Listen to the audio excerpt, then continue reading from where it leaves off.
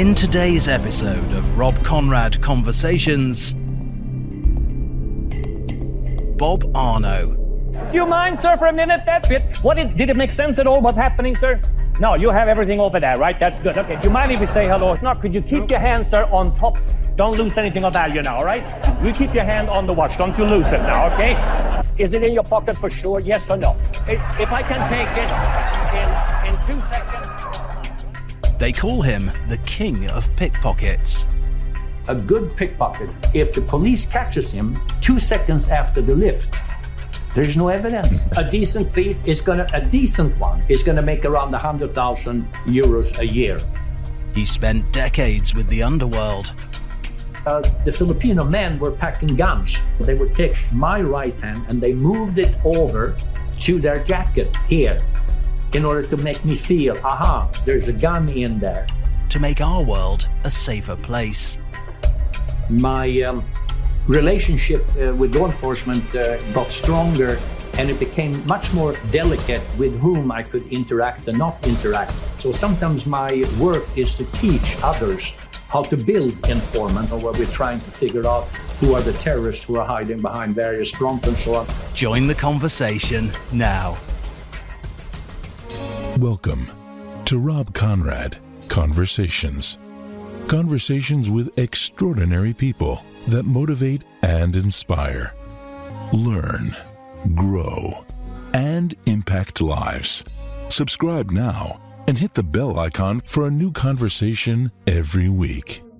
Here comes the sunshine and burns away clouds like they never were.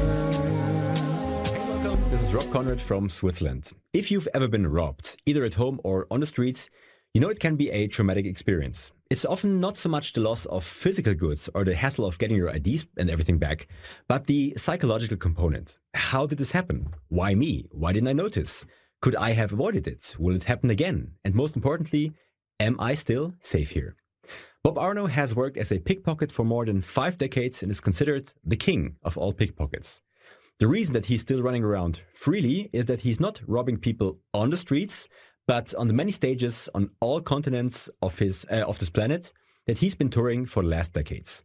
His shows are amazingly entertaining, but together with his wife, Bambi, who today is behind the camera, he has also been immersed in the world of pickpockets and other criminals, both openly and undercover.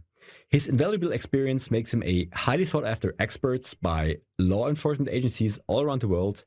He's the author of the book Travel Advisory: How to Avoid Thefts, Cons and Street Scams, and subject of the documentary Pickpocket King. I'm glad that today he allowed me to steal something from him, which is a little bit of his time. Welcome, the amazing Bob Arno. Thank you very much for that introduction. And I wonder if the viewers could see that my ego gradually was blowing up like a balloon.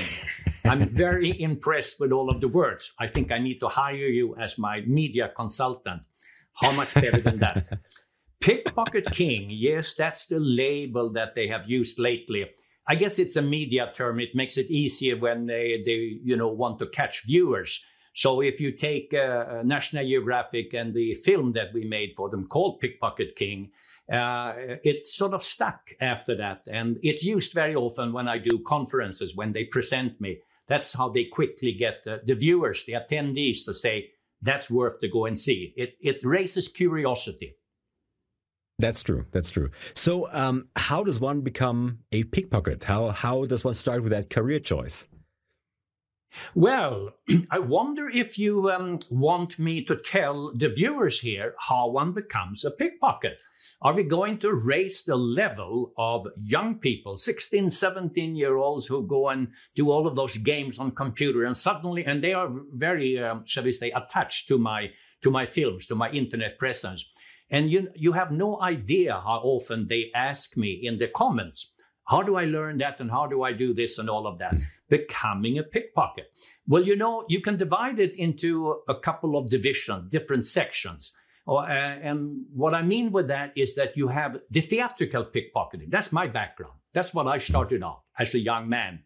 And then you have the overspill. That's what I'm doing today, meaning I have merged the street pickpocketing or the real crime by observing them and taking snippet and segments and psychology and pieces, the technique, and I'm bringing it into the show.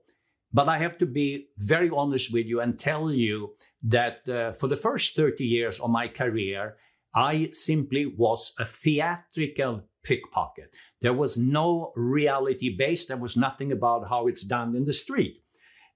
When I was a young man back in Sweden, if you wonder about my accent, that's another thing. When they look on the internet, people wonder, where is he from? South Africa, Holland, Scandinavia. So I know that it's disguised a bit, but I was born in Sweden. Well, as a young man, brought up in Sweden, I had a hobby. Amateur magic, amateur pickpocketing, a little bit of amateur hypnosis, and we had a market. We had what would be called youth hospitals, or shall we say clubs that the state, the government, the socialist government sponsored. So they had clubs where maybe 50, 60, 70 kids were gathering in various sections of the city, of the main cities, and sometimes even in the smaller cities. The idea was get them off the street, get them away from doing something bad. Well, they needed entertainment. And that was my stomping ground. That's where I learned. That's where I started out as a bad entertainer in the beginning. You know, you're 16, 17. What do you know? But it allowed me to be bad, being paid a little bit, and to grow. And then I was lucky because I had a mentor, or at least, if not the mentor, I had someone I could look up to. And that happened when I was 17, 18. A French performer, his name is Dominique, and he is still alive today, a couple of years older than I am. Well, he came to Sweden to perform in a theater, and he was simply sensational. He is 8 years older than I am, by the way, so at the time, he was in his prime, in his 20s, and by meaning prime, he had that youth energy, he looked fabulous, and he was very, very funny.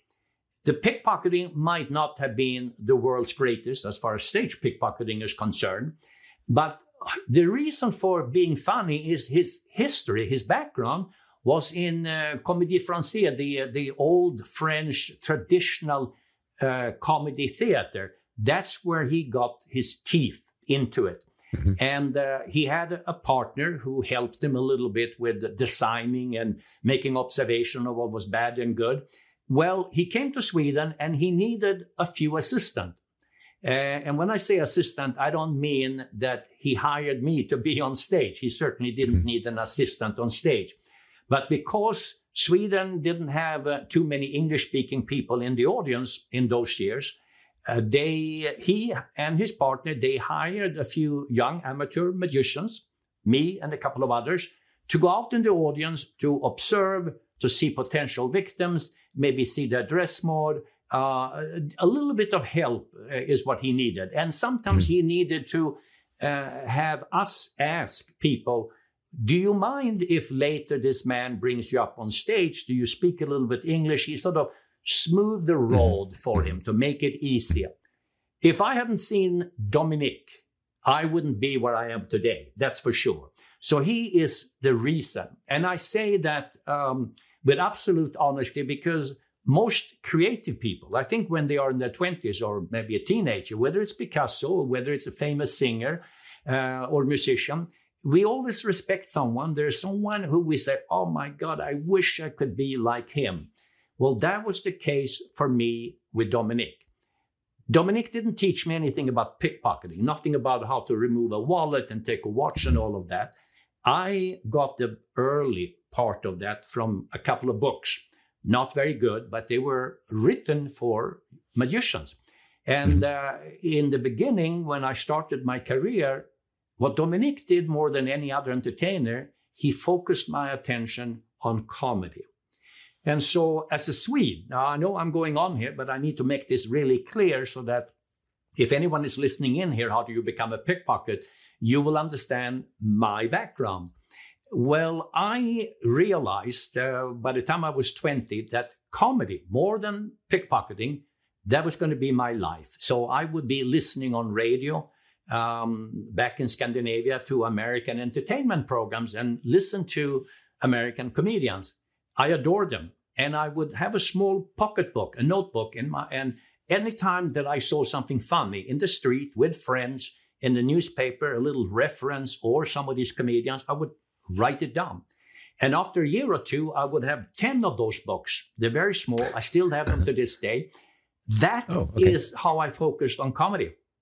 And I did not really, shall we say, concentrate on pickpocketing until I was about 23 years old.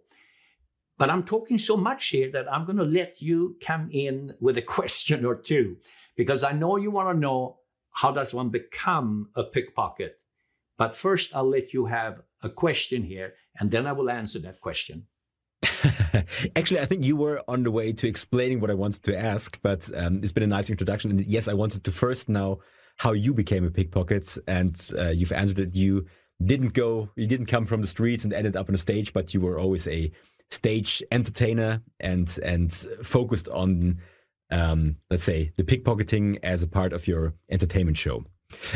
When we talked in the previous conversation, by the way, for the viewers, this is actually our second interview we did, because the first one we both probably had some technical hiccups, and so Bob kindly agreed to do this again.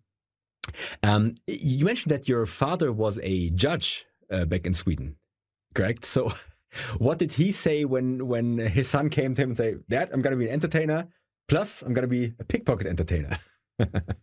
You know, we had a very a hot discussion. Maybe I could exaggerate and go even further there.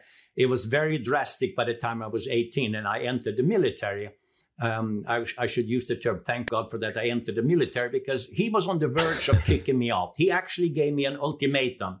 He said, if you continue with comedy hypnosis and pickpocketing on stage, with our family being traditional and going 500 years back, I come from a very, shall we say, an old family in Sweden. I won't even reveal my second surname here, but it has nothing to do with Arno, by the way. So the point here is, no, he was exceptionally unhappy about the fact that I was doing entertainment.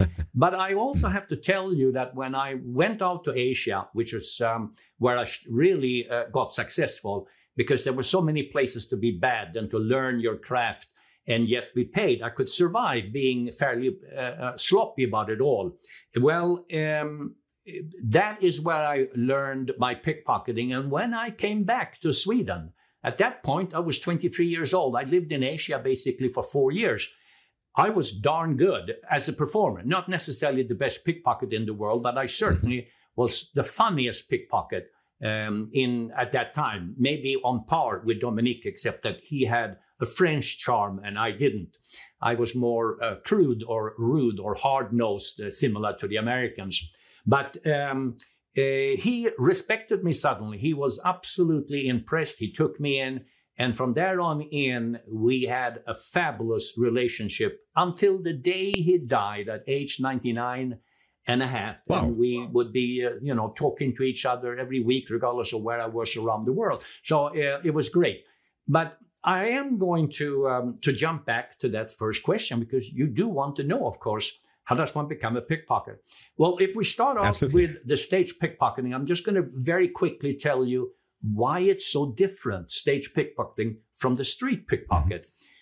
On stage, or when you're out in the audience, you can bamboozle people, you can distract them, you can touch a shoulder, you can talk to them quickly or loud, you can ask them a confusing question, you can ask them to hold on to the cigarettes, or various interactive, aggressive, invading their personal space. That allows me to distract them. And you could even turn them slightly when you're doing the lift, so that you have a shield.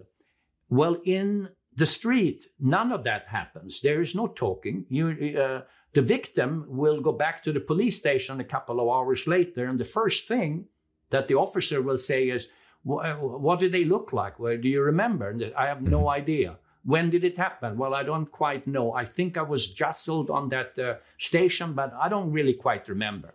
So in other words, we have a huge difference. Now, the question as a stage performer, of course, is there sources to learn this? And there are a few. There are a couple of videotapes that they're sold or online, pieces. And there are a couple of books. There are not many, maybe a total of 2 or 3. Some of them are just sort of simply pamphlet.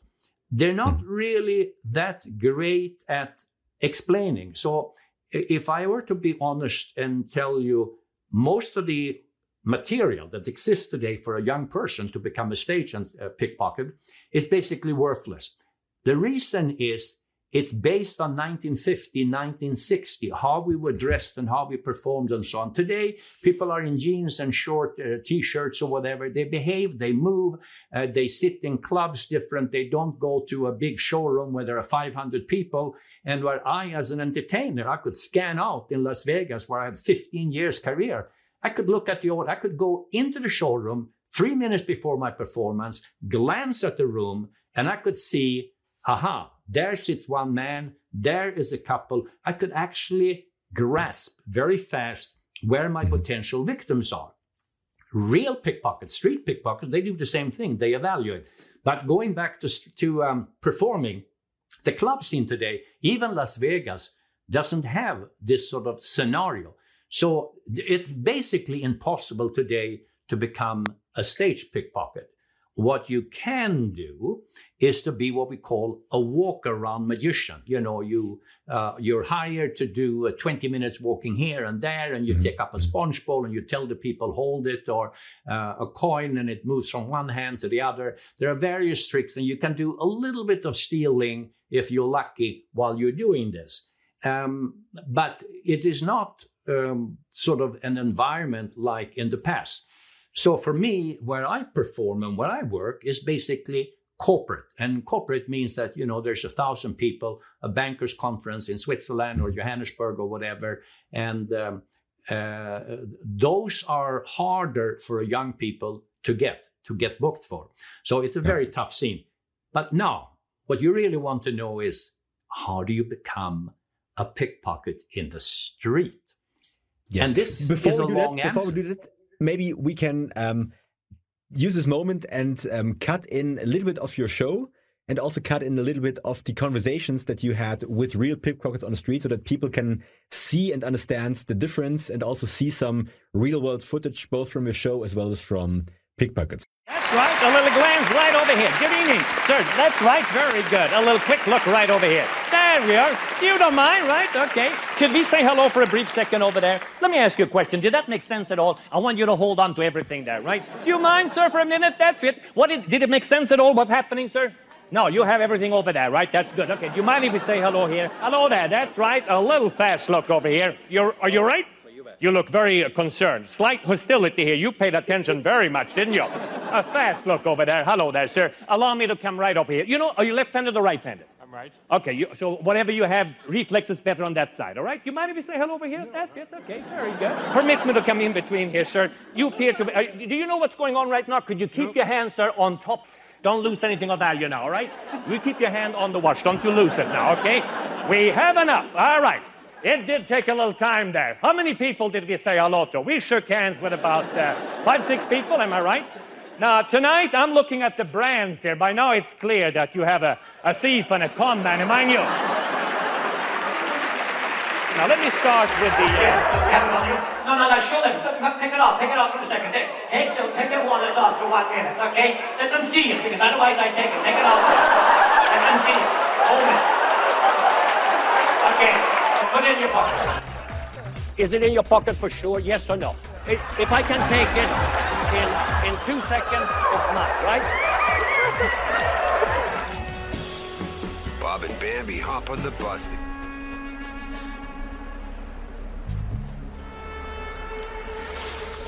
It takes a pickpocket to know a pickpocket. When the bus stopped and some new people came on board, I immediately knew they were not regular passengers. I did not make eye contacts with them. I kind of turned, I let them see the wallet, and they moved closer, so I knew it was going to happen.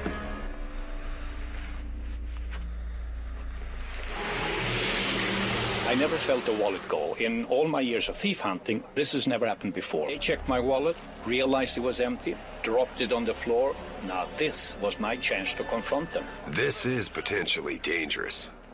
These are criminals. If cornered, the pickpockets could turn violent. Je fais la même que vous. Moi.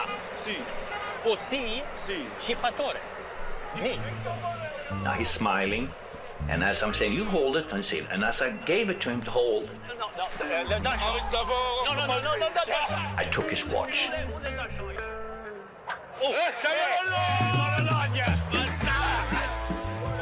They volunteered and said, hey, let's go over and have a coffee here together. Bob has his first pickpocket. He's playing a risky game with real criminals. He's not in Vegas anymore. Okay, so we've seen some of your materials. So how does one become a pickpocket? Let's get back to that. Yes. Well, you have to understand that I am not about, for the next couple of minutes, tell every 17-year-old young male who suddenly runs out of money for his games on the computer how to go out in the street and grab a wallet from a girl or a phone and sell it somewhere. But I'm going to tell you how they learn, how pickpockets learn. And what we maybe should know is that real thieves, the ones who do this for a living professionally, and I don't talk now about opportunity thieves, because there are opportunity thieves. There are people who are hopped up on drugs, and they do stealing now and then because they need a little bit of money. But they don't do it every day, and they don't do it in a skillful way. So we're talking about actual professional. And they have to be in different categories. You have to talk about parts of the world, for example, South Africa, Russia, Romania, Bulgaria, South America. You have Chile, you have Brazil, you have Peru. These are areas where pickpockets come from. North Africa, not to forget. You don't have much of pickpocketing in Kenya, for example. You would think so, high crime, not in Nigeria, but you have in Morocco. And so maybe the question would be, why is that? Well, of course, exactly, you have some pickpocketing everywhere where you got a lot of people. But in many of those places that I mentioned, it's more a mugging, it's rough. It's, for example, in South Africa, it's more common that they shove you up against a wall while you're standing waiting on a red light, for example, rip the pocket so that it opens up, so the fabric falls out like a flap, grab the wallet and dash. And by the time you realize what the hell happened, they're already 50 yards away. The same thing in many places in South America. We call them piranha kids. They are groups of maybe 5 to 10 kids. And they have a leader, sometimes older, who assembles them. They very often are single mothers, and it's a survival thing. They have no other way. And so the mother can't really take care of them properly. So they're out in the street. They start smoke and use pot and so forth. And they will have one that uses a knife. They run up quickly, grab, if you follow them around the corner, the protector, the older guy with the knife, will stand there and use it. Now, he's not stealing. He's just using the knife to stop you. So it's not very smart to pursue in that scenario. But you have very skillful pickpockets, both from Chile and from Peru. And then the question would come, well, why is that? Well, because you have so many of the locals, there are some organizers, some kingpins, puppet master who sits at the top, and those guys recognize who are the good ones. He recognizes because every so often they come back with a phone and they said, hey, I stole a phone. I don't know how to use the card and the numbers and the PIN and all of that. How much are you going to give me? 200 euros or whatever. So they will see who are good and who are not good. They'll lump them together and they send them to Europe to steal in organized groups. But that didn't explain how they get good. So we need to understand that the techniques of pickpocketing varies from continent to continent. So for example, in China, you sometimes see them using chopsticks because they shove them down into a pocket. Now, you certainly don't see any pickpockets in Romania or in Rome using chopsticks. You see hair tongs in Italy. In Naples, for example, we have seen that, those long hair tongs that you heat, they've used those. But it's an old gimmick and it's not terribly common. The minute you use a prop in Europe, whether it is a special razor blade or whatever, if law enforcement catches you with a prop on, it means that you are an habitual, you're a career criminal. And it means that in front of the judge, you can't say, oh, I'm sorry, this is the first time I'm doing it. My wife, my child is hungry, she's sick, I need a little money. And the judge, slaps them and say, don't do this again. Mm-hmm. So the point that I'm trying to say here, these techniques, they start out when they are young. They could be anywhere from 14 to 16. They hang with groups, for example, in Romania, where one is older, could be 4 or 5 years older, and that person teaches the others some of the moves. So why it's important to have a group is that a good pickpocket team, which could be, for example, 3 people, will have one who slows down the victim, narrows the path, corners them as they are about to enter the subway, for example, or on an escalator, or entering the lift, a revolving door in a hotel lobby, anywhere where they can kind of jostle you a little bit. Maybe a bag they carry and they brush it against your leg and say, oh, I'm sorry. Well, you're going to feel that bag against your leg more than you're going to feel the actual extraction of your wallet or your phone from another pocket. So you're not going to learn pickpocket at age 16 or 22 or 29 on your own. There's no way where you wake up one morning, even if you're poor in Rome or in Paris, and you say, you know what? I lost my job. Tomorrow I start being a pickpocket. That's not going to happen. It's always going to be somebody else. It could be in prison, for example. Very often the Moroccans are coming in illegally into Europe, and they get hired, building sites or whatever, but they're not there legally. And so after 6 months, the construction site is down. It goes down the economy or whatever, and now they're out of job. They do a little burglary. They break into a car. They get caught by the cop, and now they're in jail. And there in jail, others are getting them together as a group and teach them how to do pickpockets. So now when they come out of prison, now they work on the lower end, meaning in the beginning, they're doing the shabby work in the team. One team member, once the wallet is stolen, if they're really good, let's say on a subway in Italy, one removes the wallet, he never holds it. A good pickpocket who is senior, he's maybe 30 or more, if the police catches him 2 seconds after the lift, there's no evidence.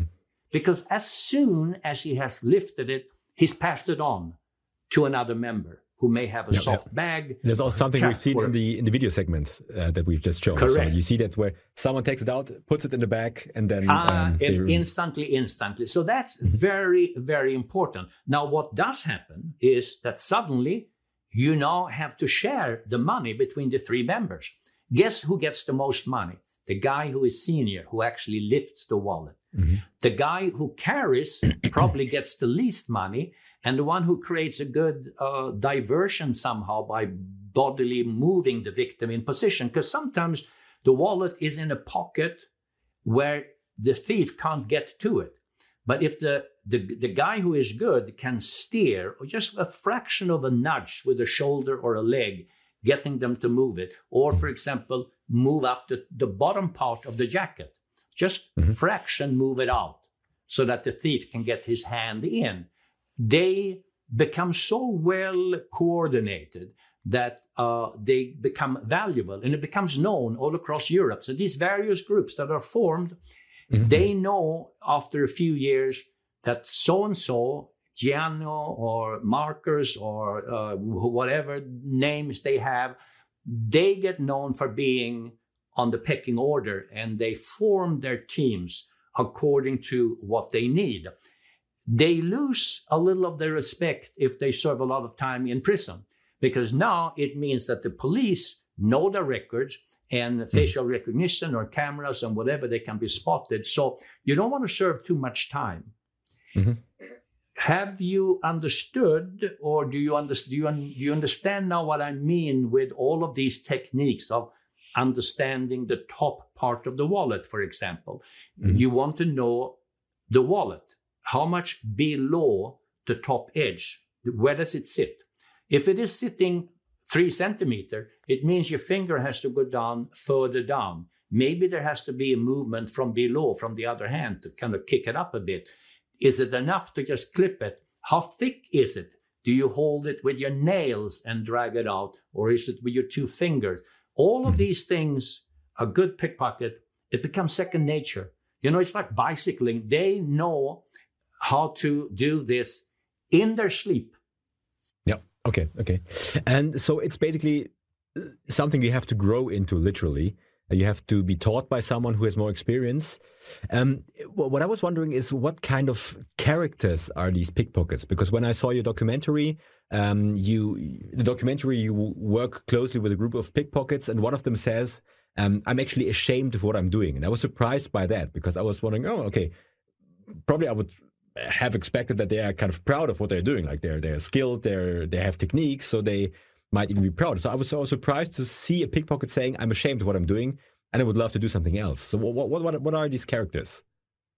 I really like that question. Of course, I am equally fascinated myself, even although I have lived among them for 10 years. So I know, basically how they wake up in the morning and what they think and how they go to bed. But yes, their deep character is something that I'm very intrigued about.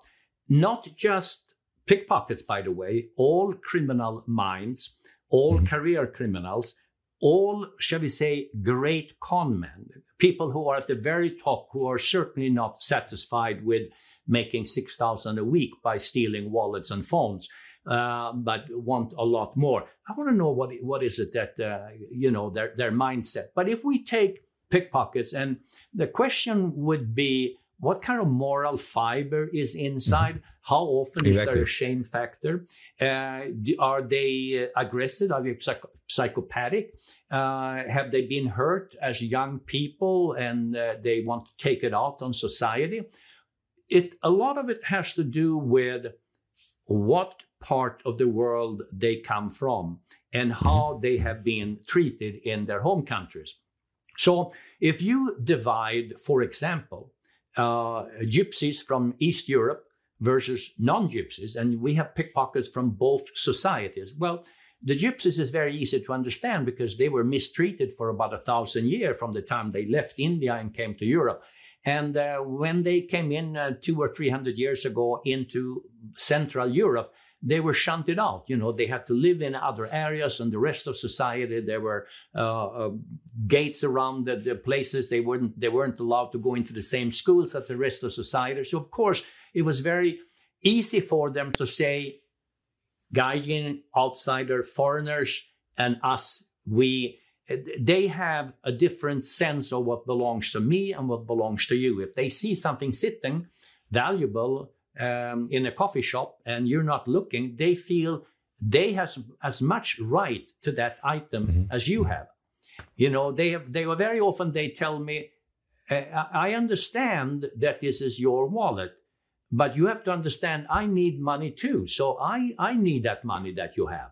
That's their philosophy. That's very hard for us to comprehend. The ones that you saw in the movie were not gypsy, they are regular Italians. Unique because in Naples, where it was filmed, they don't really permit pickpockets from other parts of the world to come down and work. So you really see the core value. Granted, it's a poor area. Unemployment is very high. Certainly in the 40s, 50s, and 60s, it was exceptionally high. So, it was a desperate scenario. That's why you have the Camorra crime syndicate building up within that society. So their idea of Catholic right and wrong, they do go to church. They do believe in what the church is saying. They sense very much inside what they're doing. They claim that they don't steal from old or from poor people. They claim that they steal from tourists or from wealthy people who can afford it. So that particular individual, very often, they understand darn well what they're doing, and they would like to shift if they could. but they don't have the education. They're in the habit of the money they're making. Doesn't make sense for them to move.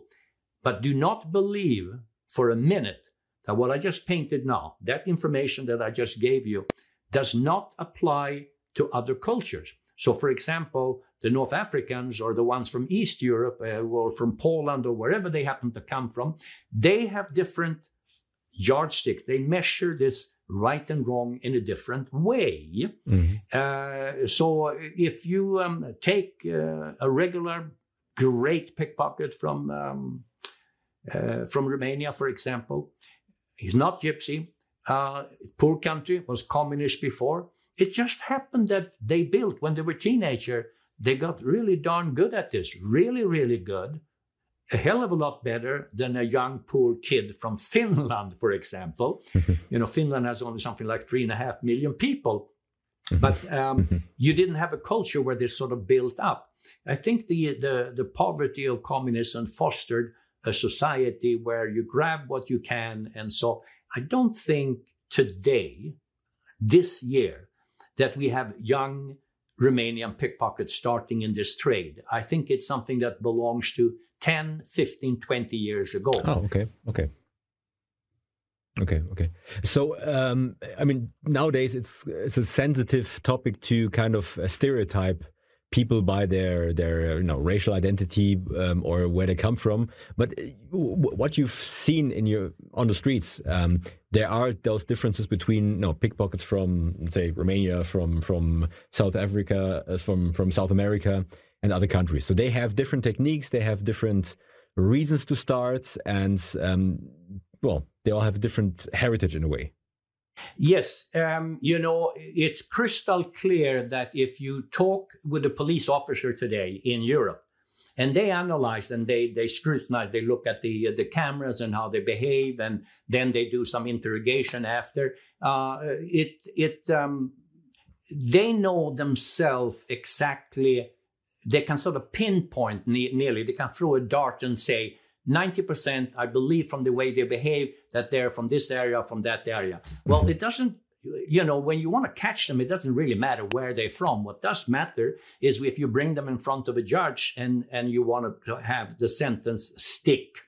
And so what goes on into their brains and their mind, I don't think that I am the one who should be doing the analysis exactly where their heart and their moral yardstick is. It's a very, very complex. And it's something that I think there are psychiatrists and there are professors all across Europe who are discussing these things. You probably have a lot more hardened criminals who steal millions and millions from financial fraud, for example, stock market, real estate deals, bad advertising where you sucker people into, selling meat that you should have thrown away from the food chain and whatever.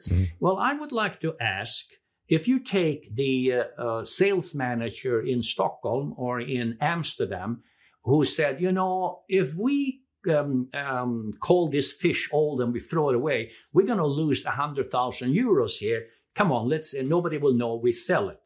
Well, where do you put that individual in terms of moral values and compare them with a pickpocket from Paris who is stealing because he has no other way, 60 euros that day? So the dialogue about all of this could be endless. Yeah, I understand. Talking about numbers, what kind of money can a proficient, good pickpocket, senior pickpockets make in a capital like Paris, like Barcelona, like maybe Naples? What's the kind of money they can make? It's another interesting question because it varies so much. And the reason why it varies is that a really experienced pickpocket, let's assume he's 40 years old, 45. Let's assume that he served time once in jail somewhere in Europe. So he's in Europol's record. He doesn't want to be back in prison again. He knows that if he teams up with some members, the minute they are a group, it is easier for law enforcement to see the pattern of these people moving. They have to enter into the subway car, metro car. They have to kind of move in tandem in some kind of synchron. They might be apart by many yards, but they're still moving together. So that group, it's safe for them, and they will be able to look at the PIN number as in when you press in and you buy your ticket, for example, on the board, when you shove in your credit card and you put in the number, they may do what we call shoulder surfing. So they stand from the side and they see the number. They follow you for 20 minutes until the moment is right, and they lift the wallet. But now they have to remember which of the 4 or 5 credit cards that they saw. So they might have 2 people to make all of this observation, and a third one. So the group is 3 or 4, but they kind of make 6,000 easy, if not more, from each card, because they can instantly go out and purchase something, whether it is a plasma screen or a computer or whatever. Lots of money. It has to be divided, but the threat factor for them, the risk is much higher. So a good pickpocket who wants to not serve any time, who doesn't want to be caught by the police, he's going to work alone. So police will never have a chance to capture one guy and say, if they catch him, I'm going to give you 2 years in prison unless you tell me one of the members. Where do you live? They want to follow him back. They want to see who else is staying there. They might not even tell him that they are tracking and following, but they do. So now they see who else is in there. They have a better way of tracking. I see. So a single guy is not going to be able to do that thing with a credit card. He's only going to live off what is in that wallet. Cash, for example, or maybe the phone. He can steal the phone. He can go to a place and sell it. And if it's an Android, there's no problem. He's going to get the nice value. If it's an Apple phone, basically it's the part, it has to be sent off to the Middle East where they lump them together. And you know, it's more organized crime scenario. Have you understood what I mean with the difference in money? So a smaller guy, he's going to maybe make 1,000 euro, 900 a week. Sometimes he's going to be lucky and he's going to hit the tourists where there's more money. The others are going to be, every time they steal a card, it's going to be 4,000 or 5,000. Okay. So we are talking pretty good amounts of money. So even 1,000 a week. A decent thief is going to, a decent one, good one, is going to make around 100,000 euros a year. Which is a respectable income, by all means. Plays it very safe is going to make 60,000, 50,000. Okay. So we're talking really about respectable incomes here. That's very interesting. Yeah. So talking about tourists, could you characterize the typical victim? What are pickpockets looking for in a victim? Are those people who are traveling alone or traveling in groups? Is it a certain nationality they're looking for? Is it a certain behavior? So is it shy people? Is it people who dress expensively? Is it the typical tourists with sandals and shorts and white socks? What are pickpockets looking for? It's such an interesting question, and I have to tell you that I get this over and over. And people want to know, is it just the stupid people who become victim? And that's just not true at all. Is it the ignorant people? And that's not true either. It's basically non-informed, that's number one, kind people. Excuse me here. People who love society and others and is open and friendly. Hardened, cynical, quick, jittery, nervous individuals are not so often the victims. Here is what happens. The thieves are evaluating his crowd, and they can instantly, if they walk on La Rambla, for example, not that there's much pickpocketing there nowadays, it used to be many years ago, but I have walked with them, and they will tell me, they will whisper to me, see that guy there? See how his jacket hangs more on the right side down than on the other side. And this is from the back, walking maybe 3 meters behind. I said, yeah, I see that, but what the hell does that mean? Well, it means that his wallet is upstairs. Upstairs means the top pocket, not the hip pocket. Okay. Inside on one side, So he's used with that. Well, of course, this is not science. It doesn't mean that everyone who has a bad shoulder and slants has a wallet there. But anyhow, they look at all of these things, and I do the same thing today. So for the last 10 years, I can't stop this. It's 180 degrees. Everywhere I look, I see. So I see the opening of the pocket. I see the gaping part of the lady's handbag. I see where her eyes are. I see how cheery they are together. I see how businessman is hardened, or some lady just puts very tough the bag under her arm and she clenches it, and you see a little bit more of a stern look on her face. You don't see a smiling, happy face and a grasping bag. There are certain things that go against each other in the awareness level. So on my film, The Pickpocket King, that is on YouTube, it's got, as we speak, about 5-6 million views. I get comments below. And very often there are comments where they say, 2 years ago, I was in Amsterdam and I had seen your film and they still stole my phone or they stole my wallet. And then they say, and you know what? Last week I was in Paris and they stole again. How is this possible? You know what it proves? It proves that you, the guy who wrote this thing, didn't learn your lesson on the first time and you let it happen the next time.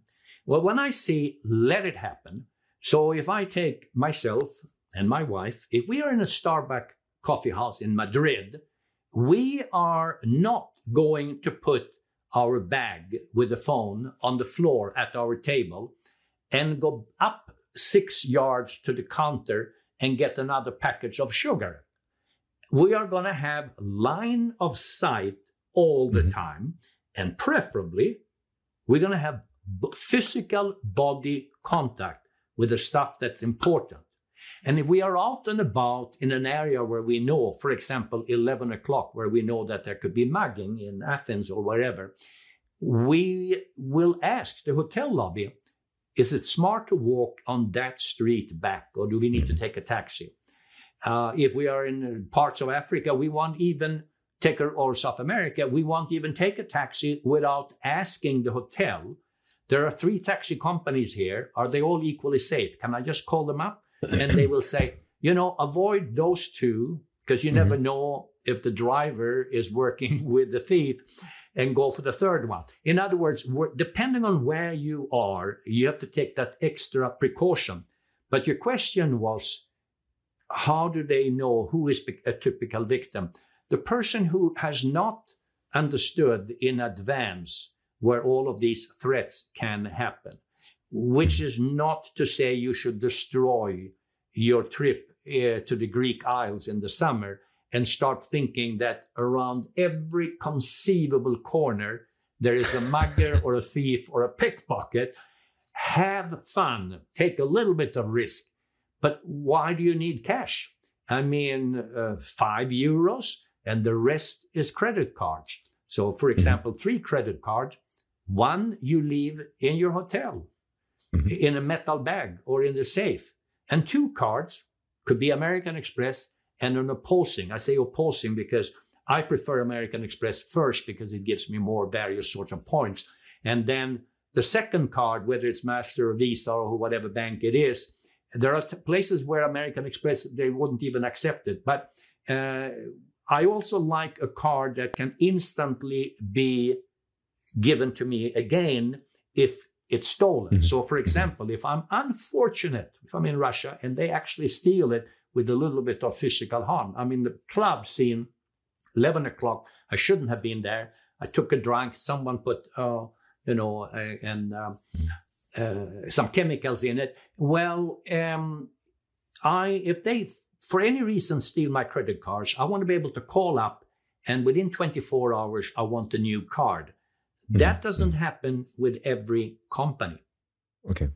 So, what are these lessons or these precautions that people can take? I mean, don't be stupid is one thing, so don't leave your bag open on the floor. I guess don't walk around with an open bag and your wallet's on top of it and your phone on top of it. But what are general precautions that people can take? I think, the first thing is to change your attitude. So, for example, if I have friends, so I happen to live in America, in Arizona, and I get friends who are saying, I have my kid, they're 18 years, they're going together with 5 other kids, they're going to Amsterdam. What am I supposed to tell him? Tell him or tell her? So it's different things to tell a boy or a young girl. Mm-hmm. They are both teenagers. They both think they know everything there is to know. They certainly don't think that there is any advice that they need from the older people. So you have to rock them a bit and say, hey, come and look at this mood here. You really think you know everything? Hey, check this out. It can happen. So the ones who go, when I go into a police station in Europe, whether it is Berlin or Barcelona or Paris, let's say 11 o'clock, the main stations where the tourists go and report that something happened. Do you know who are standing in line? Young people who have good faith in humanity, in others. Mm-hmm. And older people, very often people who are 50 or older. Unfortunately, you asked me before about their heart, their moral values. They don't have compassion for the older people, and older people are easier to steal from. Not just that they move slow, but their brains aren't moving as fast when it comes to quickly being cynical. If someone is saying, is it 5:30 when this closes or open?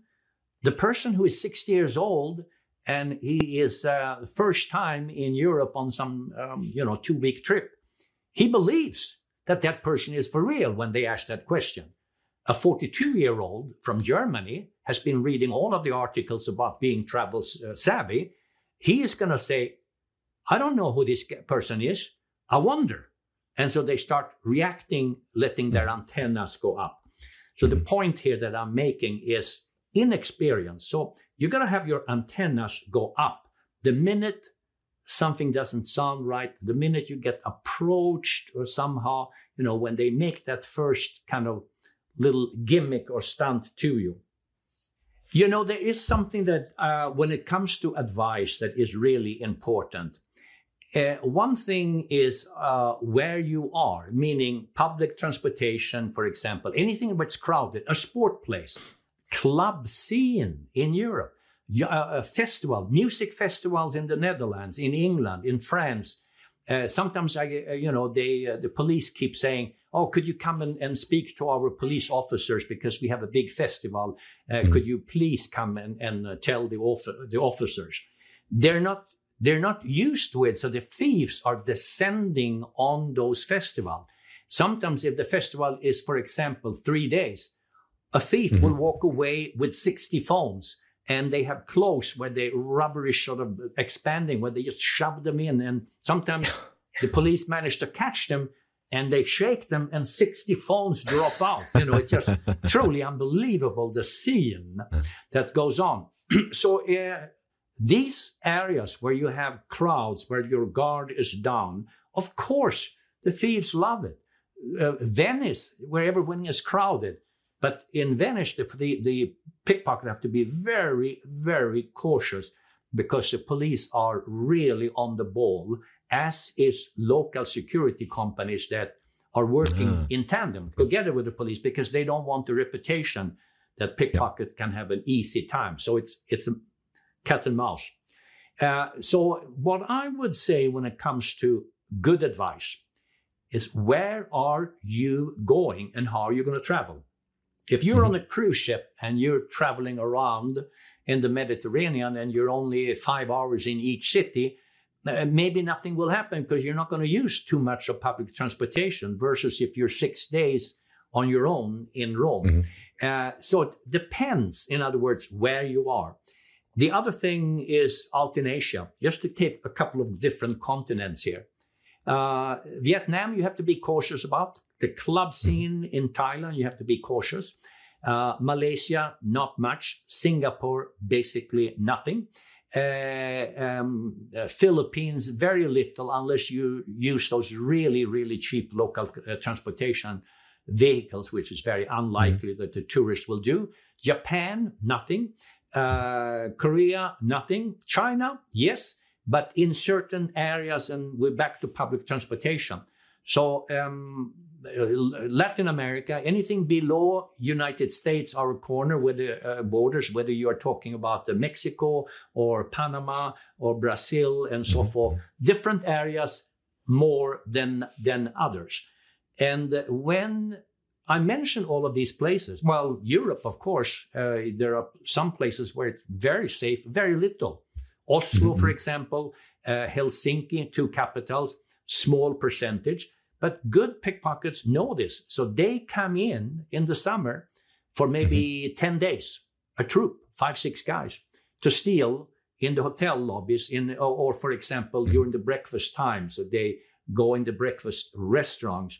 People don't expect pickpocketing there, and they're in for 2 or 3 days. By that time, all the security have caught them on cameras. Now they move. They're no longer there.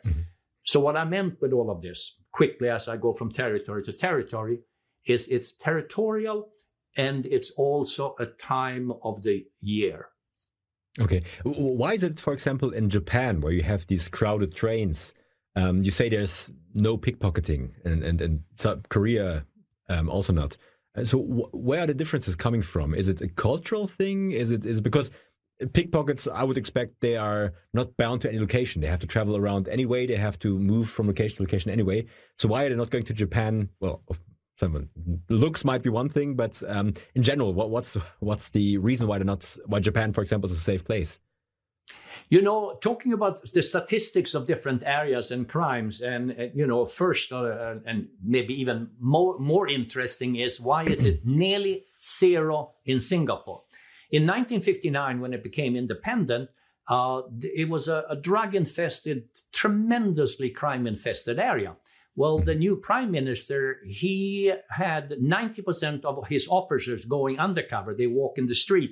And the minute they saw anyone who was doing drugs or whatever, they would drag them off, put them never in front of a judge. They just disappeared off the charts.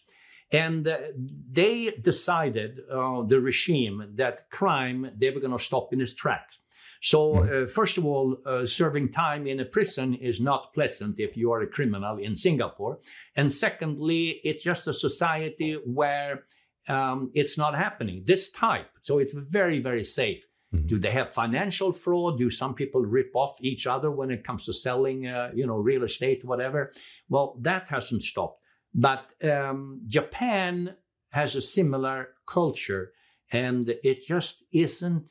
When people are brought up, the young people, for example, I should mention that you did have pickpocketing in the 50s, but once Japan took off as a financially secure socialist society, it never happened. And also there is the embarrassment, shaming your family or others close to you that you were caught being a thief. Now, you do have a criminal syndicate. That's why you have the Yakuza and the guys who cut their fingers off to show that you're members of that crime syndicate. So, but they run the brothels and the clubs and a certain scene. And to what extent that's brutal crime or not, that's for others to discuss, not for me. But within the whole society, no, you don't have pickpockets. Korea, you have pickpocket, very small percentage-wise, in relationship to the size of the country. China is a different story. Do you understand what I mean with why we don't see it? There are deeper reasons, but once we go into those reasons, we're starting to talk about the baggage of culture and what culture means over a 400 or 500 year period, and how those on the outcasts who are on the outside of society, whether the rest of society takes them in and helps them and so forth. So then it becomes almost racist, analytical aspect, and I don't think that's the platform. Absolutely. So in your book as well, you mention a lot of good tips, things to look out for. And we talked a little bit about this. If you being cornered, if you're being squeezed in between two people, if you're being brushed, stuff like that. And so there are certain things that you can potentially look out for. If I'm on the streets in whatever country it is, and I notice that I'm being cornered, I'm being squeezed in between two people. People are starting to act weird around me, and I notice it. What's a good reaction to that? Should I scream? Should I grab them? Should I run away? What's a good situation? Is it dangerous to do that potentially? How do we react? Generally speaking, except in Central Europe, generally speaking, when you are approached by criminals in societies and territories where you're not familiar. So, for example, if you are a Dutch or a Irish tourist and you're down in Africa, Nigeria or Johannesburg, and you get cornered in something, you never fight or give up too much resistance, because you don't know how large that group is, and that individual, what does he live on? On €1, $1 a day, slightly more, something less. So he doesn't care about the value of life. So it's really not worth to tangle, and that certainly applies in Latin America, everywhere. I don't care where you are in South America, you simply have to be passive. You can have a small amount if you get mugged that you simply give up. It's a little more tricky in Europe how we behave if we do get accosted. If it's dark, if it's on the street and an alley, I have seen lots of people who've been knifed in Barcelona. So it's a fantastic city from a tourist point of view. I mean, one of the greatest places on earth in terms of having fun and tourism, but there is a threat factor lurking around there. So generally, if you're on the metro, you can shout and say, "Hey, give me back. You took my wallet." And it's very likely that whatever you do like that is, if they're still on, which is very unlikely, the more likely is that they stole just when the door opened and closed, and you realize it 10 seconds later, and by that time the doors are already closed. But if you do that little accosting, they're going to throw it on the ground. So, for example, bus 64 in Rome going from the Terminus station over to the Vatican, there the thieves are going to be on board, and while you're squeezed there in the rush hours, they're going to still be on board. So if you do make a fuss, you will very likely get your wallet back with your IDs, but not necessarily with your cash. So if it's young females, and you should know that in Europe, it's just as likely that the pickpockets are female as they are male. And so, of course, you can give up some fuss. But if they are North Africans, you should not be too violent back or too forceful, because they have a different attitude to all of this. They nearly like the confrontation or take a pride in front of their friends on what to do. So you can be lucky and they smile and you get it back, and it's just as likely that it will be a worse scenario. Okay. And also you mentioned in your book to carry a bit of give-up money with you in those areas. It's a good idea to have a little bit of cash or maybe some cards that are not working, to hand out to someone, especially if you're being mugged in that situation, so that you can, at least get away with, hopefully lucky. Yeah, that's a very complex scenario, because obviously if you do get mugged, the likeliness of you taking up your wallet and opening it up and dragging out the money that you're about to give and so forth, that's complex. Maybe a better scenario is that you have two. So if it's late and you're out in the scene, so to say, you could have some kind of money belt or some kind of strap from inside where you carry the important things, and then you have a crappy, cheap wallet with very little in it, 20 euros, for example, and you say, hey, I have this. Hey, you can have this. You can have everything in it. Give it to him, and as soon as he grabs it, you move in the opposite direction. He is going to assume that's all you had. Okay. In the documentary, you talk about your special wallet that has been stolen from you 150 times by the time you made the documentary, and probably a lot more times in between since then. So you often on purpose have been stolen from. But has there ever been a situation where someone took something from you without you noticing and without you intending to be stolen from? All right, that was a narrow question. Wide, and then it went narrow. So yes, I've had that wallet, stolen 150 times because it's a great way to start opening a dialogue. If they take the wallet, I wait maybe 10, 20 seconds and I smile and look at them. So I make them think that I'm not police officer. And then I may say, Shifila Memkiwu. So I make them think that we might be in the same part. Now, they get really surprised and they look at my shoes. They want to know if I'm law enforcement, if I can give chase, if I can run. So they want to examine if I'm carrying a gun in a holster down by ankle or something like that. So I want to make sure that they realize that I'm not law enforcement. And then I want to have a dialogue. That's why I want them to steal the wallet. It may have only old Russian rubles or some other crap currency. So there's nothing. But they realize there's money as they look, but they realize fast, hey, it's worth nothing. So I have an opening. But your question really is, did it happen when I didn't expect it? One time. This is a long time ago. We are actually it happened twice, I should tell you. The first time was in Vietnam with a friend of mine, where it's kind of was supposed to happen. It was more shortchanging. So I was with an undercover cop in Saigon, and we wanted to change money. And in one scenario, they kind of grabbed it, but they were going to give us money. So they were counting it up, and there's a shortchange move where they flip half of the money that they have just counted. So you never actually get all of it.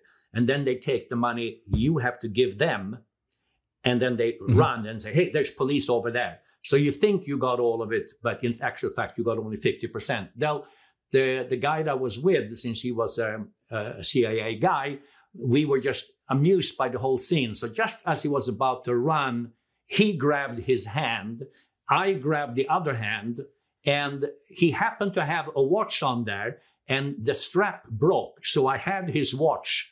And we had all of the money and all of that. And then, the guy took off. So that was for real. But a Rolex, I bought a Rolex many years ago. And I walked in Naples and on a Saturday evening. Saturday afternoon with my wife. And they came behind us, 3 guys on one scooter. They turned off the motor. So we never heard it. And then one guy grabbed me from behind with his arms around me.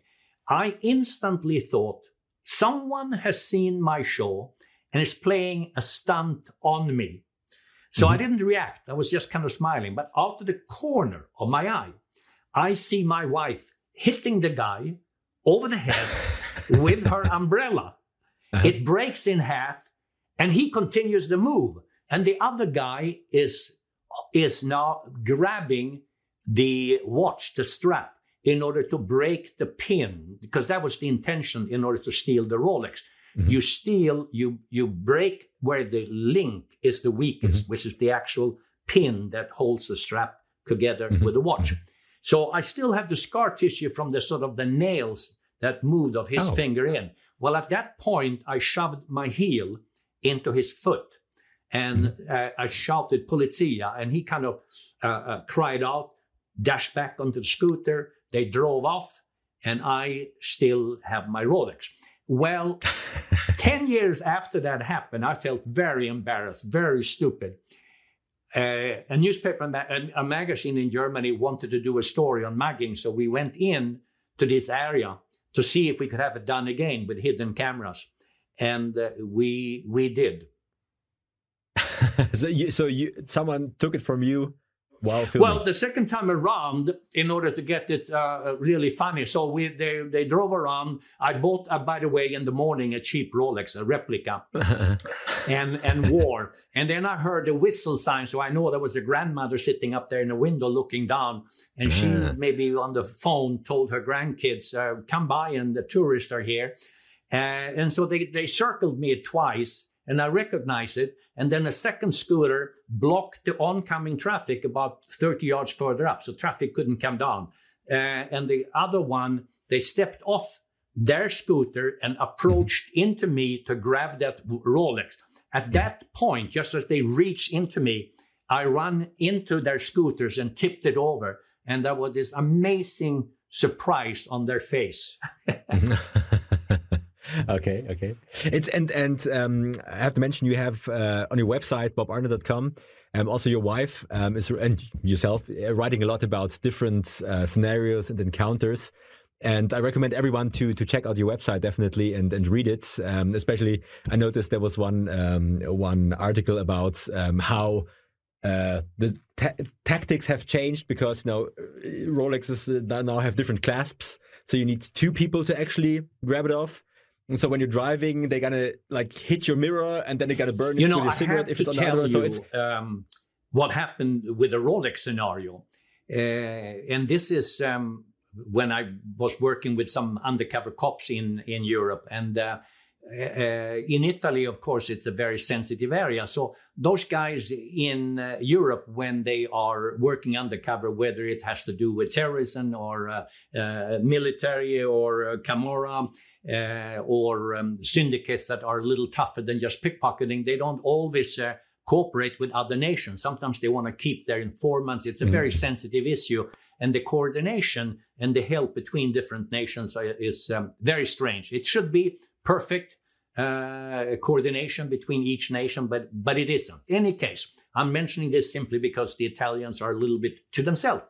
So I am with some really good guys in Naples, and I'm asking them, and when I say guys, I'm talking about now the undercover cops, and I wondered if they could take me to some of the families that specialize in the Rolex, because I was really intrigued how it's possible there could be that many. I found out from statistics that there is something like 15 Rolex Presidente a week that are stolen, which is kind of a high number. Well, and so they said, okay, we will try. And this is sort of run by a segment, I guess you could call, of the Camorra. So we come to a narrow street inside the Quartier Spagnoli, which is very colorful. And if you want to have a meal inside there and you haven't been there before, I absolutely suggest that you should aim for that, because it's really a true Italian feeling with the music and the food and the charm and the warmth, all of that. So we're coming to a building where there are some women sitting outside in their typical little white chairs. And there are some guys standing outside a huge iron gate with Rottweilers on short leashes. And in the gate is an opening about this big with a sliding thing. So my cop friend goes up there and he has a little conversation, and he says, there's this American pickpocket guy who is so intrigued. You think he can talk with the boss? He wants to have a little chat. Would you enjoy that?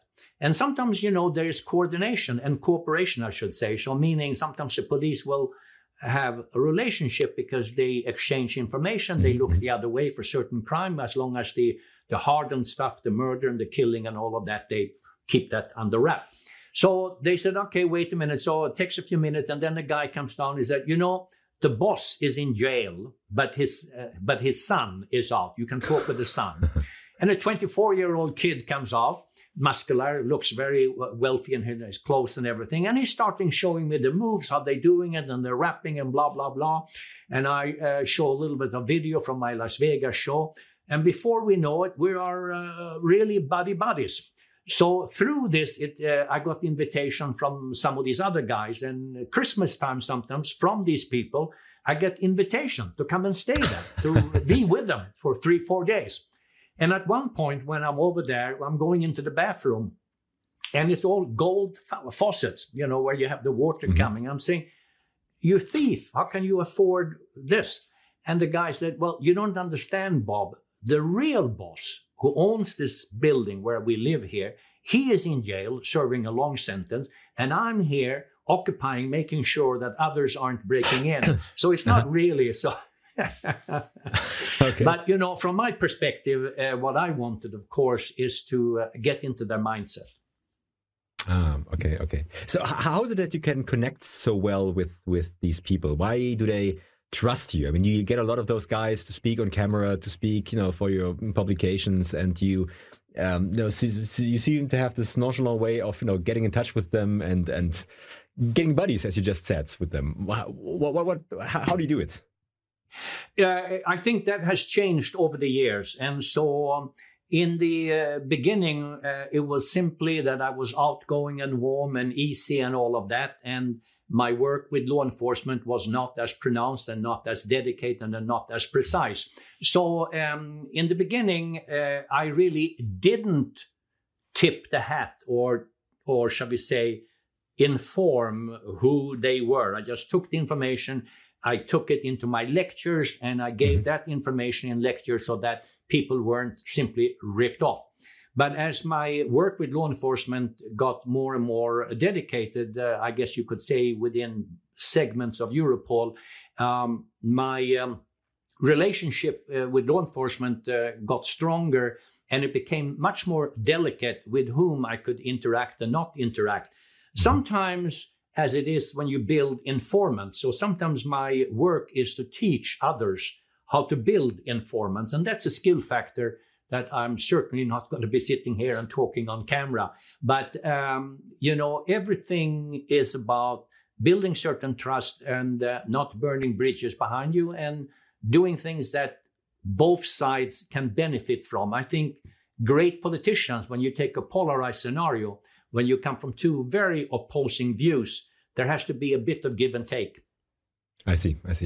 So I think it's a good point to move a little away from pickpocketing and go into more the other crimes like con artists, for example, because you've encountered a lot of thieves, con artists from all areas of life and all countries of this planet, basically. What's the character of a typical con artist, and how does a typical con work? What are the stages of a con? The con and the grifters and all of that, it comes in an enormous, shall we say, a scale from very, very good one. You could say that some of them are psychopathic and some of them simply get the rush factor. They are clever at age 14, 15, just as clever as anyone else in the class, maybe even more.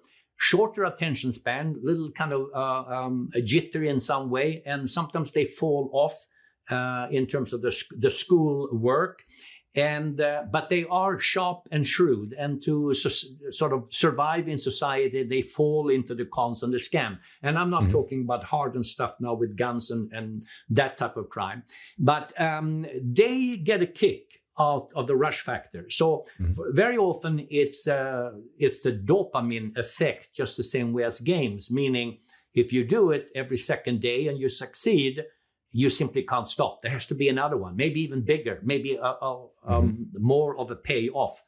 A characteristic that I see that is repeated over and over is a smiling, happy, outgoing kind of a persona. They're not kind of nerdy and close and tight.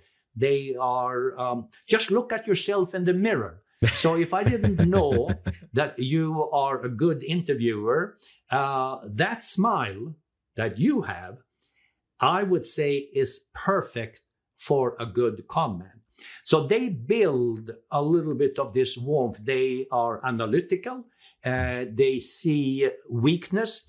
And what they do is like a fish or a bait. They hang something out, carrot and the stick, for sure, that you swallow. And you get hooked into that. That is an absolute characteristic.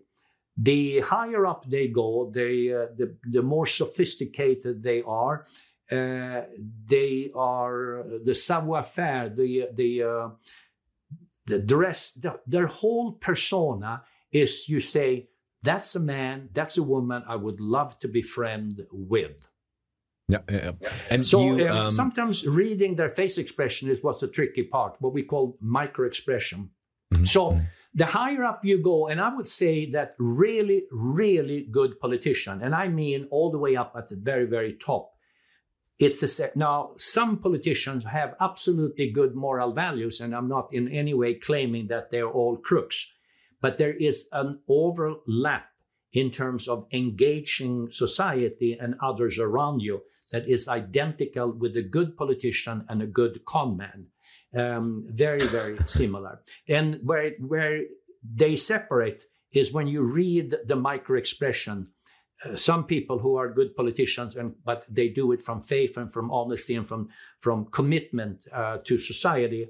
You do not see the telltale signs as you do see in a con man. Yeah. And you sent me an article before this interview that also talked a little bit about, for example, Elizabeth Holmes from Theranos, that $9 billion scam, that rising star of the venture capitalists. That's for those who don't know, she was with 19, she founded a company called Theranos, and she promised to have blood tests that instead of pulling or drawing huge amounts of blood, they could basically do all the tests for a way cheaper price on a single drop of blood.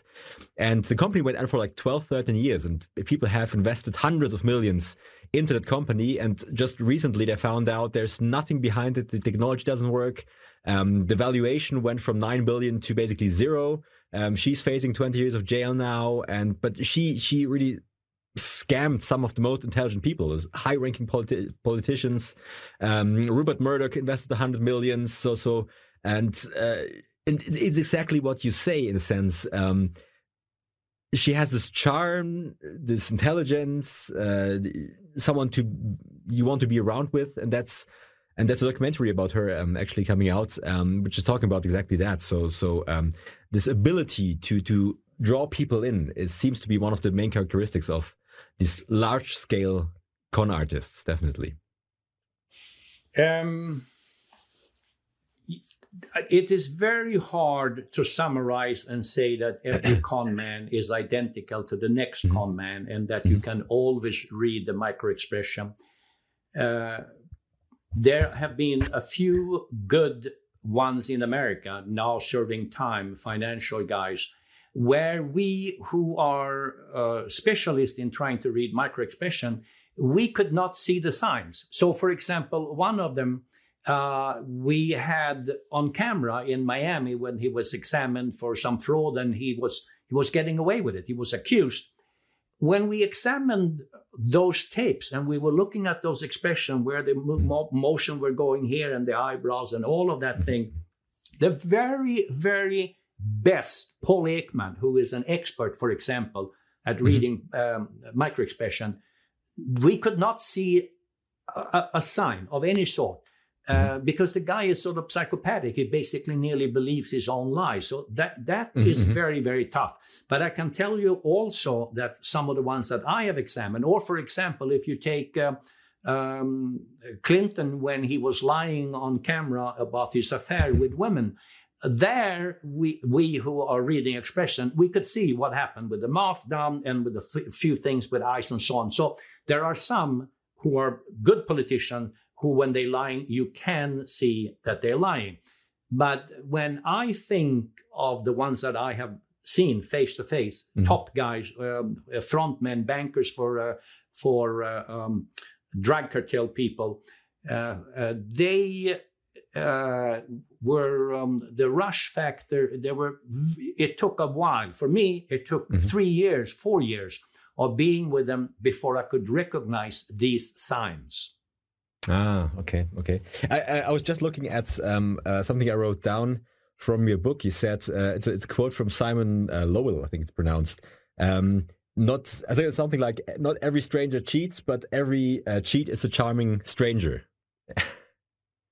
Yeah, it's interesting when you quote just that one, because that particular individual has himself had a con man background. Oh, I wasn't aware of that. She should know. I don't know exactly if we are trying to find formulas for these people, if we are trying to say that they all, society is full of this. I mean, you cannot open up a newspaper today, New York Times or Financial Times, where there aren't feature stories about how the world is moving to viral content, how to push things in order to sell something, and how they manipulate, how corporations are buying 50 influencers to go out and push something in order to have it catch on. Is that morally correct? Is that actually right? So what I'm trying to say here is 90% of everything that goes on around us today is based on a sham and a con and something dishonest.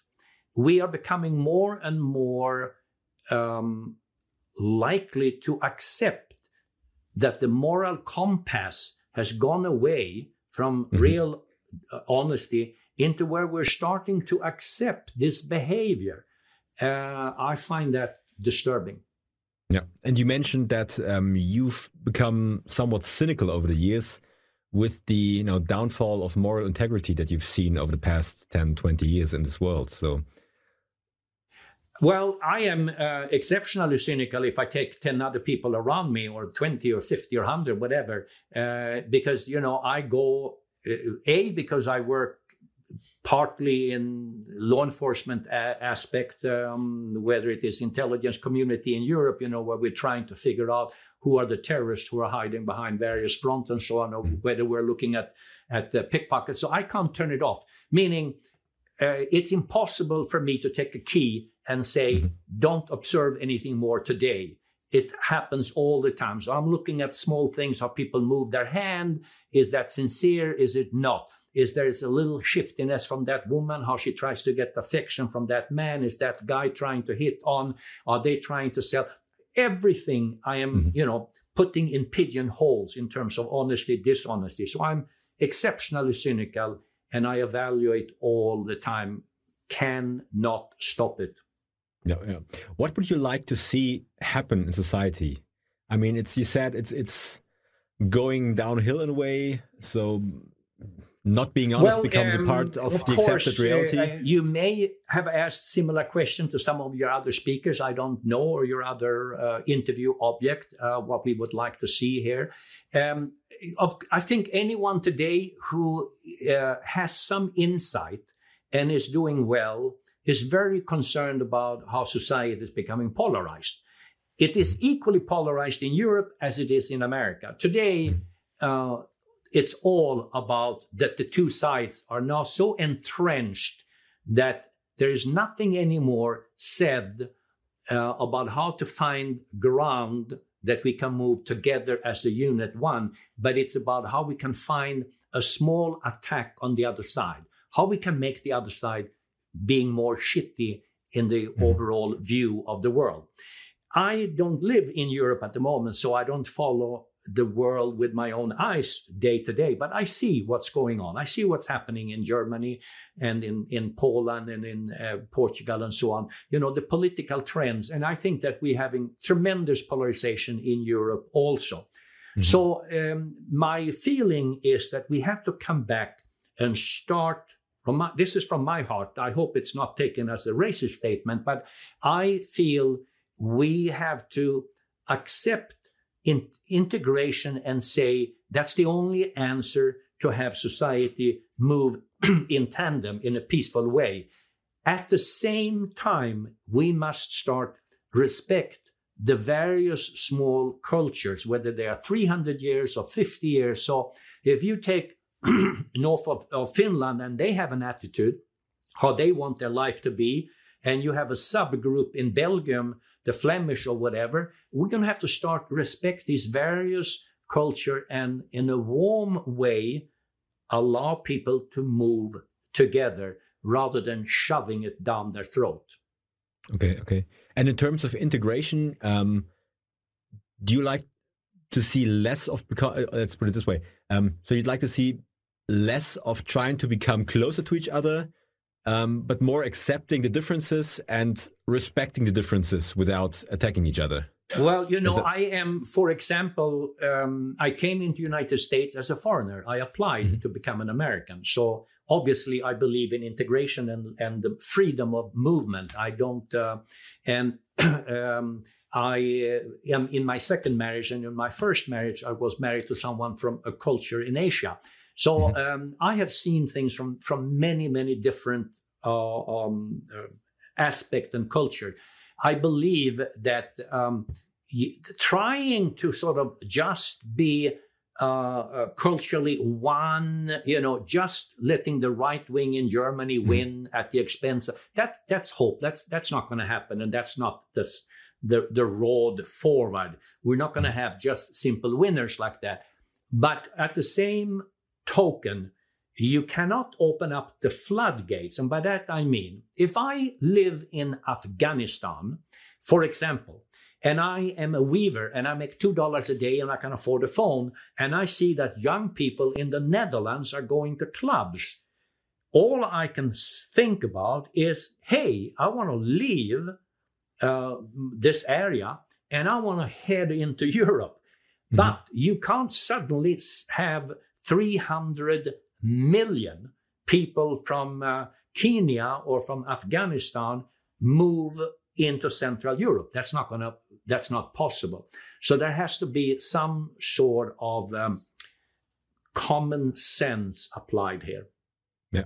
And I think it kind of closes the circle to what you said with regards to pickpockets.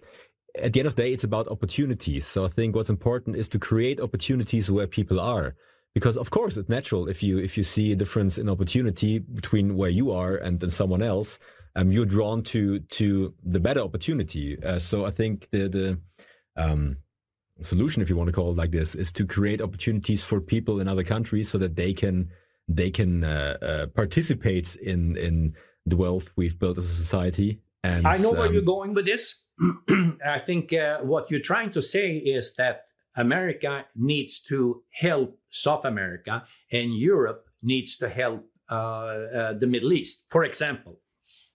And or Africa, do we send in more money? Do we send in some freedom teachers who suddenly, are you going to be able to send 600 teachers from Switzerland to Kenya to all of the schools and give them an idea how to, whatever. I know that I'm very quick here with this, but the idea of helping other nations is really, really clear. But I don't know to what extent many of these cultures are prepared to accept our values. That's true. That is true. But I guess that would lead us to another discussion that would probably take another 2 or 3 hours at least. So what you need here is someone who is a philosophical teacher, someone who is from United Nations or someone from EU in Brussels, who does nothing but sit and analyze these things and have an interview, because they are the guys who can sort of put the finger on the... I'm too much of an amateur to have a really good answer on just that particular part. But I can give you a small example. This is a crappy thing to even reveal, but EU and Brussels give money to schools money to Romania in order for them to help certain sections of Romania, and it gets misappropriated. It never reaches where it should be done. Corruption and whatever.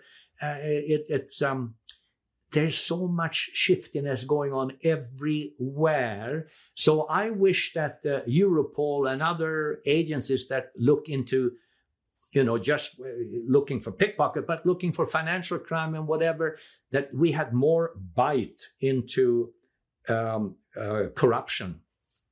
Yeah. Do you understand what I mean with that? Stopping it. Absolutely, I understand. That's something actually I wanted to ask you, or to ask about your perspective. In one of the video segments that you sent me, you talk about surveillance and privacy aspects of surveillance, because probably a lot of issues, not only with pickpocketing, but with other crimes and other misuse of whatever resources, could to a big extent be greatly reduced, at least put it this way, with more surveillance. But then there's this whole movement for more privacy, and we need more privacy, and we need to protect whatever everyone is doing. So where do you see the balance in that? What's your opinion on that? Well, I think that the majority of people who have any connection with law enforcement think that cameras is a fabulous way of cutting crime down. So if you take, for example, England, if you take South Africa, when they put up all of the cameras in Johannesburg many years ago, they cut the crime down into half. Then eventually the criminals realized what the cameras are, and they kind of circumvented it, and it popped up again. But not as bad as it was. Cameras is fantastic. That's how we caught, terrorists in England, in London, and so on. So, or for that matter, in Brussels, or Molenbeek or in Paris and Brussels. Cameras have a great impact. The other side of the coin, of course, is that Germany is aware of what happened with surveillance in the Second World War and what that led to. And that it's a scar that is still there, and they treasure their privacy. Even in Sweden, if you want to put up a camera outside a hotel, you have to have all kinds of permission and go to places to get the right to mount it there. And then the video can only sit for 60 days over here in some store, and on and on and on. But my personal heart on all of this is, yes, I think cameras is great. And I don't think you can move against it. I think we're going into a society. Just look at what happened with the social issues in China. This I don't encourage, by the way, where, they look at how you behave, what have you clicked on in 60 days? What did you read? Did you look at irritating sites? And then they do an evaluation, and based on your behavior, where you were, what the internet sites you were on. So they have everything in a chapter where they have grabbed all of the information on you. Now you get permission to whether or not you can go to leave the country for tourists to Hong Kong or whatever. So, they take it a step, really, really a dangerous trend. So it can be horribly abused. So regarding China, you mentioned China. It is a balance, and the social scoring that you mentioned. The question always is how far is too far in terms of these things. And then they say in Beijing you almost cannot cross the red light or cross the street without getting a fine automatically sent to you, because they are so good at recognizing your face in every step that you're making. So it is a critical. It's a critical point, and it's going to be an interesting development, what we're going to see in other countries as well in the next 5 or 10 years, and how society will accept these intrusions into privacy, and where we draw the line between benefit for society and our own personal space and privacy, I think. There is no question here that what we are seeing in China, there are going to be very few people around the world outside of its totalitarian regime that wouldn't say that they have taken it a step too far. What we don't know is, have they really taken it as far as we think we are reading and observing and seeing? Is it really on the money, or is it exaggerated news? That I wouldn't know. I think that most other nations would say, hey, this is way, way too much. But if you look at the crime in England and what they've done with cameras there, the majority of the public society are really behind and accept. I think there are certain, shall we say, youngish liberal mind, or maybe very old people who remember the Second World War, but who will say, hey, we've gone too far. I think the general person in the United Kingdom are all for it. If you take law enforcement, we see with our own eyes the benefit of cameras. So there's no question that great cameras can match up. And we can even see, a motion of a hand or the inside, a tattoo on the wrist here or whatever. We can match it up. We have databases, and it's nearly instant. Not always flowing well from nation to nation, and maybe that's an issue for EU. That's not for me as an outsider to sit here and say how much should that information go from one country to another. What I do know is that thieves get away with lying in front of a judge in one country if he has a sentence in another. And if there was perfect coordination, the judge would instantly know that this guy is a career criminal over there. So that's just a small example. Other than that, I believe that this is a dialogue that you can have with much brainier people than I am on this subject matter, more experience, who can give you fabulous insight.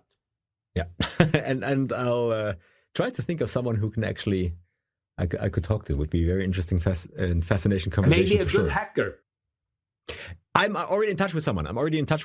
And it's probably coming up in the next month or two. I've reached out to someone who did some amazing stuff, and I'll just try to get him in front of the camera. But we'll see. I'm working on that. I have some good hackers for you. Maybe some of the best in the world. But wonderful. They are what I would call social engineer, meaning they're able to be. They are as good with breaking down the personal barrier as they are with the technology of the computer. And the best criminals sometimes are the ones who are fabulous social engineering. Yeah, I agree, absolutely.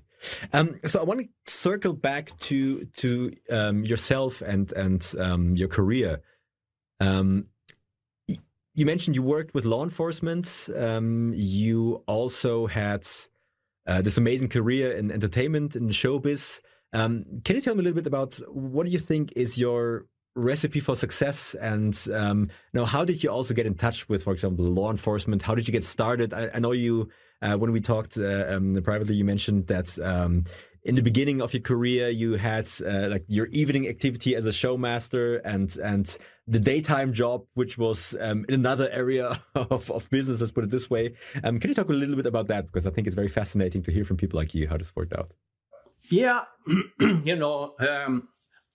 excuse me for coughing.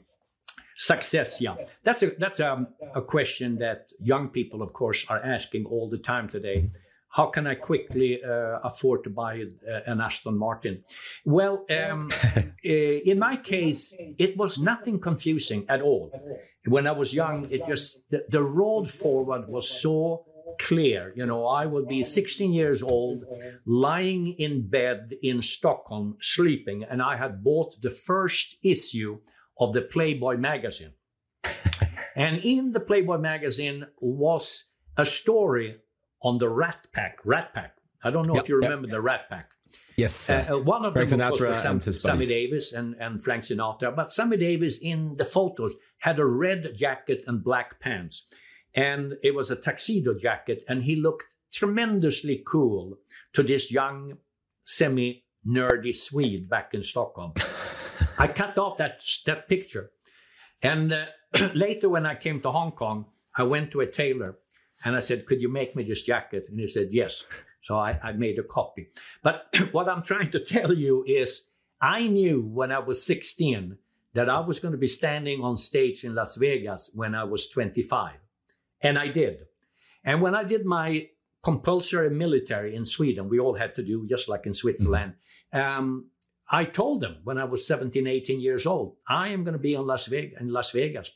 And they laughed. And they said, ha, ha, ha, ha. If you are in Las Vegas, I will be in the front row, some of the guys were saying. Well, then later, one of them, by the way, he got a sickness, diabetes and so forth. And he was the one he became a radio host and became famous. And by the time I was in Las Vegas at age 25, he had just died from this diabetes, too young. Mm-hmm. But the point of it is no one from those guys were in the front row. So if you want to know about how to be focused as a young person, it basically comes down to nothing else matters. You have absolutely no desire of anything but. So you cut everything else off. I would hitchhike across Europe when I was 18 to London. It took me 4 days from Stockholm, very little money. I would go into those gas stations where you had the cars, I forgot the word for these long vehicles that transport food and whatever, the commercial drivers. And I would say, can I sit with you? Could you drive me from here to there? And so I wasn't necessarily standing in the street doing this. And I got to London, meaning this way, over the ferry from Holland. And I knocked on the door to do BBC. Can I do television? And he said, yeah, we can do that 2 months from today. I will go back to Sweden and I will hitchhike again. And I would do the thing. I was so stupid and so corny and so ridiculous in the beginning to have success. So when I was 20 years old, I sent out a letter to 50 food and beverage managers of the Hilton Hotel and the Intercontinental hotels around the world. Lusaka, Nairobi, Karachi. 20 years old. What the hell did I know about getting work? So these letters, I got 2 replies. Unbelievable. One from Karachi. So I got a booking in Karachi. Borrowed some money for the ticket. I was repaid later in rupees or whatever. And then I had a long career out there. Paid very little money. But the reason why I'm saying this is there was never any question in my mind. There was no doubt. I was never on thin ice. I was a chance taking, of course, but I was approaching and knocking on doors, didn't get too much paid. Sometimes I lived in cheap whorehouses in the Philippines because they were the cheapest places for the room in order to perform in the club. And in the club in those years, the Filipino men were packing guns. So when I took them up on stage to steal, they would take my right hand and they moved it over to their jacket here in order to make me feel, aha, there's a gun in there. Don't mess with that side. So, paid very little. In Vietnam, I worked there for the soldiers in the camps up and down. Again, shitty money. But I had photography as my second passion. So I was what we call a photography stringer. That's a term that they give when you don't have a real assignment. You work on the side. Whenever you come across a story, you send it on. So this was a sort of a small Scandinavian association of papers, and I would send over my stories to Sweden. And very little money. Well, I had a friend, a mentor, who was a significant photographer, and he was about maybe 9 years older than I am. He took me on the day that the burning monk, the suicide monk, 1963 in June 21st, he knocked on my door at 4 o'clock in the morning. Bob, hurry up, come with me here. And we went out to this pagoda, this compound where the monks were, and where this man who was going to kill himself was sitting semi-drugged, and they poured petrol over him and he set himself alight. I had no idea that was going to be a significant photo. My friend, that became Time Life, a New York Times front page cover. My thing got very small coverage. My picture was the same. They were great, but my point of it all is I was there at the right time. The success came from this outgoing persona, never taking no. I guess some of these people felt that I was an intriguing young man with a huge appetite on life.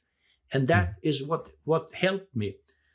Later, when I was around 30 years old, I developed a business sense. So when I was working for 10 years, when I worked different casinos and clubs, I would go and knock on the door of the management and I would say, you don't have enough people here in your showroom. I know how we can get another 200-300 people in. I said, what, are you crazy? I was in the Bahamas, for example. Mm-hmm. Said, well, how are we going to get that in? I said, well, we design a flyer and then we pay the front desk manager of these various hotels. This is in Freeport in the Bahamas, to have a little stack sitting of our show. And people, there's a coupon at the bottom of this flyer, discount. Remember, this was a long time ago. Nobody was doing this. And the management gave me a mini moke, a little cheap motor car with open windows or sides. And I would go every day to the different hotels, put the stack in, get people in. And the management said, I can't believe this. They didn't ever want to fire me. They wanted to hold on to me. But after 2 years, I said, enough is enough for the Bahamas. But that was my philosophy. And that is, I think, the reason for success. Yeah. So never give up, have a vision and follow despite any difficulties and any roadblocks you might encounter. Well, other people today, when I come in contact and they wonder, there's a lot of young people, entertainers, who are saying, how do I do this? How do I get? If I take getting a booking, for example, I will ask myself, what is it that the management really want in the entertainer? Why would they select this versus that versus that? So you have to kind of break down all of the blocks for any success, for selling anything for that matter. What is it that they want? What is it I don't have yet that is going to clinch the deal? And if it is knowledge, if it is that my product isn't strong enough, I have to bring it in different ways. I have to cut it out in its smallest ingredient, look at that whole pattern, and now say, how can I fill in the gap so that that person will buy me? When I was in Las Vegas for a long time, and I was tired of working in Las Vegas, I wanted to finish working there because they stood in the wings with a stopwatch.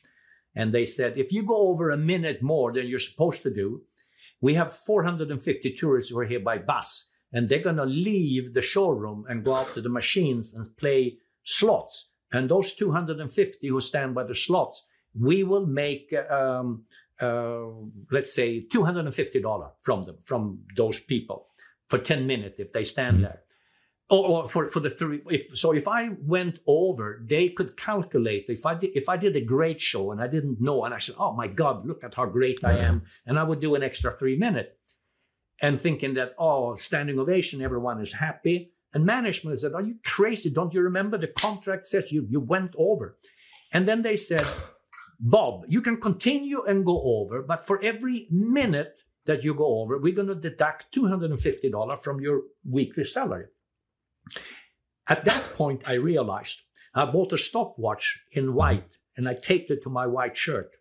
And regardless of where I was in my show, 10 seconds before I was up, I said goodbye, and I was off. Do you follow me?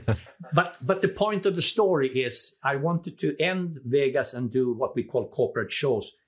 I would be sending out material, packages, promotional things that had all of the building blocks that I thought was important for the recipient.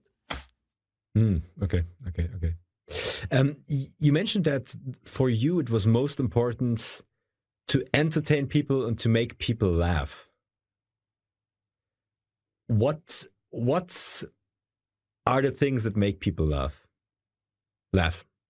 Well, that was how I analyzed myself. I mean, when you are a little bit nerdy, 50, 60 years old, I was very tall, very skinny. And it was my way of, I had a friend of mine who became a very famous movie producer, maybe the most famous executive producer in Sweden, produced all kinds of famous films. And he was exceptionally good looking and had an unbelievable charm. He would 3 minutes in front of a girl and they would drool and they want to be with him. He was my best friend. Well, I was skinny and tall and they did not drool, but I could make them laugh and had a persona. So the two of us were very successful, but for different reasons. So I was not necessarily the class clown, but I certainly realized the juxtaposition of comedy. So that was my inspiration. That's what was driving me. But the last 15 years, it's not the comedy that drives me. It's the whole thing with law enforcement and correcting certain falseness and bits in society where I can pull my 5 cents. We all have to do what we can to correct. And it has been maybe more enjoyable, that journey, than the 15 or 20 years before where I would make people laugh. Do you understand the difference between the two? Yeah, I do absolutely. And they're both completely valid reasons to be motivated, for sure. Yeah. Bob, we went on for over 2 hours and I want to be respectful of your time and not keep you for too long. So there are 2 questions that I always ask everyone that I'm talking to. And the first of those questions is, this is a series of interviews with extraordinary people. So people who do achieve things no one else achieves, or who inspire other people, or who make other people laugh and entertain them like you do, or try to make this world a better place like you do right now with your efforts in law enforcement. Who do you consider to be someone extraordinary? Well, it's a great question, and I can tell you that in years past, it changed every 10 years. So, for example, when I was from year 20 to 30, there were certain comedians. One is called Fats Leonard. Now, you wouldn't know who he is. He was very big in United States, and he was what we call an insult comedian. We have other comedians in America who got their training in Catskill. Catskill is a resort area north of New York that caters, in those years, in the 50s and 60s, basically 90% of a Jewish crowd. And that humor was very kind of cutting. It wasn't nasty, but it was cutting, acid, because that's what the people wanted. I was flabbergasted. I couldn't understand how he built the material. He was my idol. And then from year 30 to 40, there were certain black comedians that were what we call spritzing, loose on stage, and it looked as if things were just happening. You know, there was no rehearsal. There was nothing where they dragged up a piece that they had fine-tuned and so forth. So they were my idols. And then when I got into my 50s, it would be a great global entrepreneurs and people who, changed society. But the last, I would say, 10 years, it is people who nobody, certainly not you and certainly not our listeners would know about. It's basically very committed police officers who work undercover, or intelligence officers who are exceptionally committed, who are way above the rest of society in how they, just like yourself. I know I find you very committed to what you do, your hours, how you stay working harder and more hours than the rest. You have a great appetite, positive appetite. You want more, and there's a smile. There's that great harmony of more. There are certain young people in Europe and a few in America that I find that with, and I love to hang with them.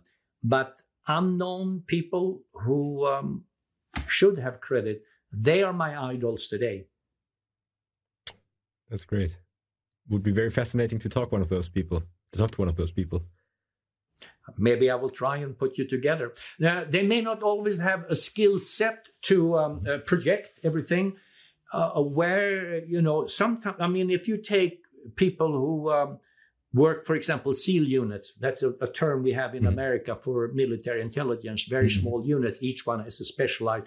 The number of hours that they exercise and stay committed, their knowledge, how they shine right away. So when you see them with a group, you say, "Oh my God, wow! How did that happen? How did that get picked up?" Yeah. Do you understand me? I do. And about my last question, and I want to close the interview with that, is what's your message to everyone who's listening or who's watching this? What's your message to the world? Well, tricky question, because I want it to be as fast as possible. I think the first thing is take everything with a pinch of salt in terms of the truth. I'm not going to say to you, be as cynical as I am, because that means you filter your life through slightly less positive things. So you still have to be happy and enjoy and trust your wife and your life and your children and the forward and all of that. And so being super cynical is not necessarily smart.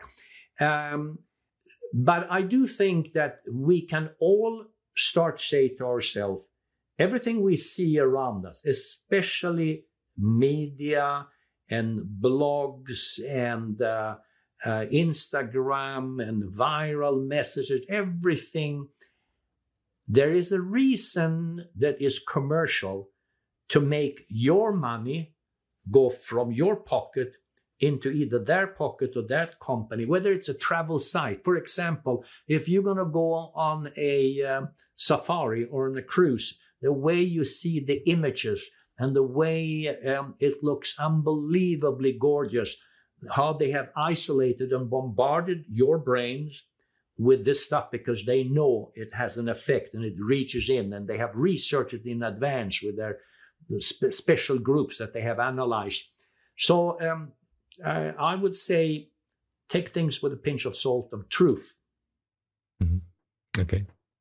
Well, I thank you so much for your time. I really appreciate it. It was a very fascinating conversations. There are many topics that I could go on for hours with you, but let's close it here.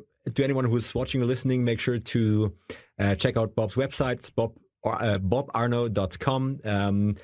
There's also a great blog with his wife Bambi called Thief Hunters. Make sure to check it out. Very fascinating stories. You see also snippets of his show.